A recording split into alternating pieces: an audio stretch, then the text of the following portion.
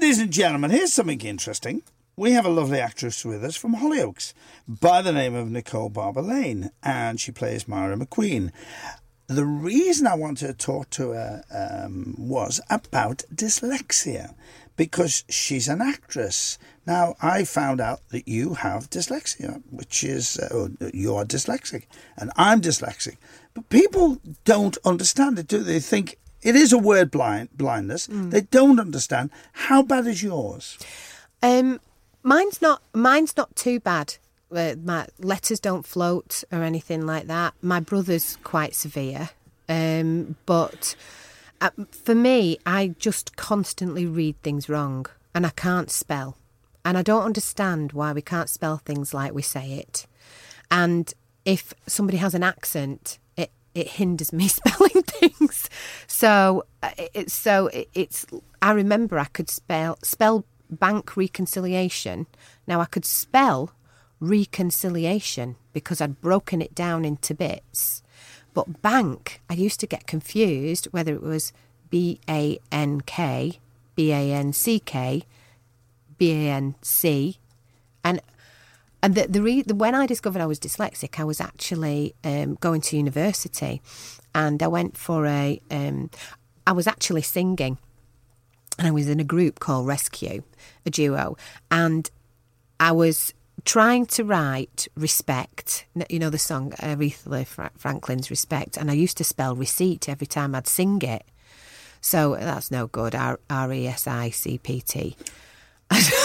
Not really. Aretha, bless her, would be looking down at you now. I know. So the other lady used to sing that, because I used to just get it a little bit wrong every time. But let me stop you there, because I know as a comic, if I get a wrong word in a gag, it's there forever. 20 years later, it's still there.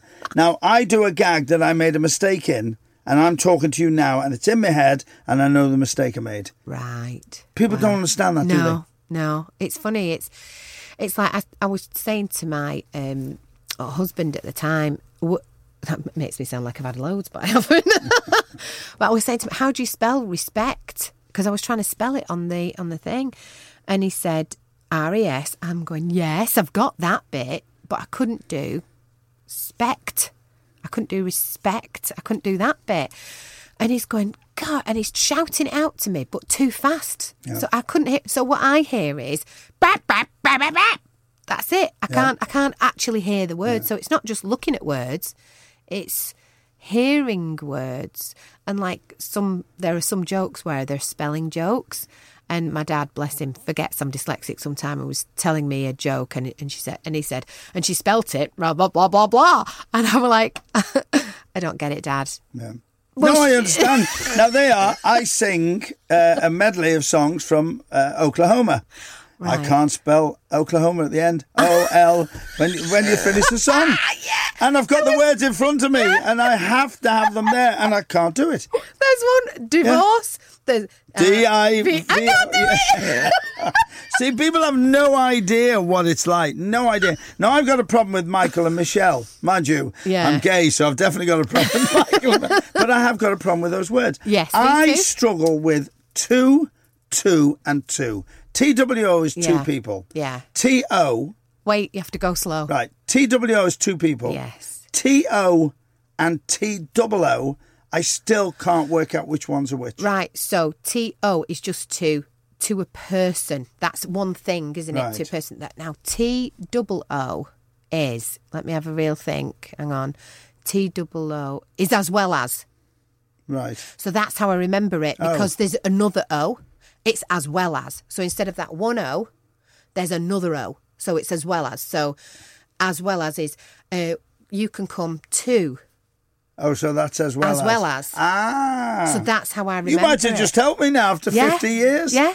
But people don't understand. It is a problem, isn't it? And some people use left and right? How's your left and right? Left and right's all right. Oh, mine's but not. D and B. Capitals, D and B, I'm all right. Yeah. D and B on my phone, I'm... A little bit, yeah. Absolutely. Can't and help it's you. embarrassing. And my biggest problem is names. I struggle. Can't remember people's names. I have people down my headphones telling me names, and I'm embarrassed by that. That really embarrasses me. Right, well, let me tell you, this is what I do, Right. because I have really bad name problems. So I say, hi, I'm Nicole, you are, and they'll tell me the name, and I'll say it. I'll say their name several times to them. I'll say, I'm really bad with names. If you dress differently and I meet you somewhere else, I won't know what you're called. Oh, that's interesting. Because it's true. Yeah. I just, and then I'll meet them, and they go, and like I've met people who I've worked with for a really long time, and I'm looking at them really blank. Because my brain just won't. Well, I'm so glad you said that. Because, well, here, this is what Bob Monkhouse, name dropper, taught me. So let's do it. Okay. Hi, what's your name? Nicole. No, I know it's Nicole. Yes, I know you're Nicole. The second name. Oh, Barbara Lane. So I've got your whole name. Yeah. Doesn't stay in, but I've got your whole name. Yeah. Do you know what? Do you know what I do? This is a real bad secret. People who hear this will go, oh, she's done that to me. I'll say, oh, hi, how are you? Because I know their face and I know them. And they go, Nicole, and I go, hi. And I don't introduce Dean, because I say to him, right, if I don't introduce you, I don't know the name. So you introduce yourself and get their name, because he's good at remembering names. So he'll go, oh, she's so rude. I'm Dean. Sorry, what's your name? Yeah. I understand that. And the other thing that upsets me about dyslexia for me is when I'm doing interviews, if I've got a mental block with a name, I struggle with that in my mind while I'm still doing the interview. And I'm not enjoying the interview as much because of the name. Now, I'm being incredibly honest now to people who are listening, and it's horrible. I'm not proud of it at all. And then that's why when you're talking to somebody, sometimes you look like you're not focusing on them or concentrating, because all the time you're thinking, oh my gosh, what is the name? And I've done it with people at work. I called somebody Stephanie who was called Amanda, or she was called Amanda and I called her Stephanie. But once it's there, it's a problem. So how do you cope with the schedules as an actress? How do you cope with having your routine of your lines, then you've got to wipe them out to do the next lot? Okay, so wiping out's quite easy for me because it's just gone. And there is a worry, though, sometimes when we've got a scene and we've done it again and again, coming to the end of the scene, my memory starts to go. I know that sounds crazy because I've done it again. I've done it maybe 17, 20 times, said the same words, but then maybe it's turning round and it's on me or not. And I start to forget what I'm saying. Yeah. And I don't even know. It's like that thing, when you say, oh, it's ridiculous. And you keep saying ridiculous. And then the word doesn't become a word. It just becomes a weird sound. That's what happens to my head. As for the schedule, what they do, which is a lifesaver for me, any amendments or the sides, which are the scripts that we have the next day, they're emailed to us that evening. So I read my scripts. I have an idea of what my character's doing, my character arc, and what's happening within the story. And then when I get the stuff the night before, I double check where I've come from and where I'm going, so I know what I'm supposed to be feeling in that moment. And then I learn the words word for word then that night. When I say word for word, by the time I've got on the floor, I've forgotten a little bit of it, but once we go through it, I'm okay again. It's interesting you say about rewrites. That's what telly I've done. I'm not an actor and an actress. I watch them but if I get rewrites, I go into hysteria. I used to do the same. And all you have to know is that it'll be okay and you always get it right. Yeah. See, I struggle with panto scripts. I've had 32 pantos now. But I always deliver on the night, but it upsets me so much, the build-up. Yeah. And I read it over and over again. And do you know what? I could talk to you forever. To finish off, Nicole, what advice would you give for people out there with dyslexia?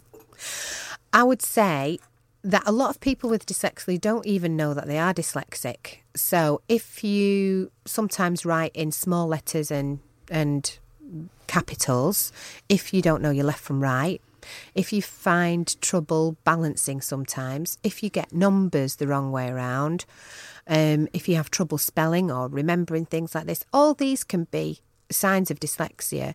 Just do a check. I think there's a dyslexia charity or information online. That's how I found mine. I couldn't spell explain. And that's how I knew. I know it's, we went from cat, dog to explain, and I still don't know how to spell explain. There's about 3 different ways in my head. So once you know, you can find strategies to cope with it. And that's all it is. Find the strategies to cope. Talk to other people. And then that way, at least you've got the knowledge and you're armed. Nicole Barber Lane, thank you for talking to me. Thank you.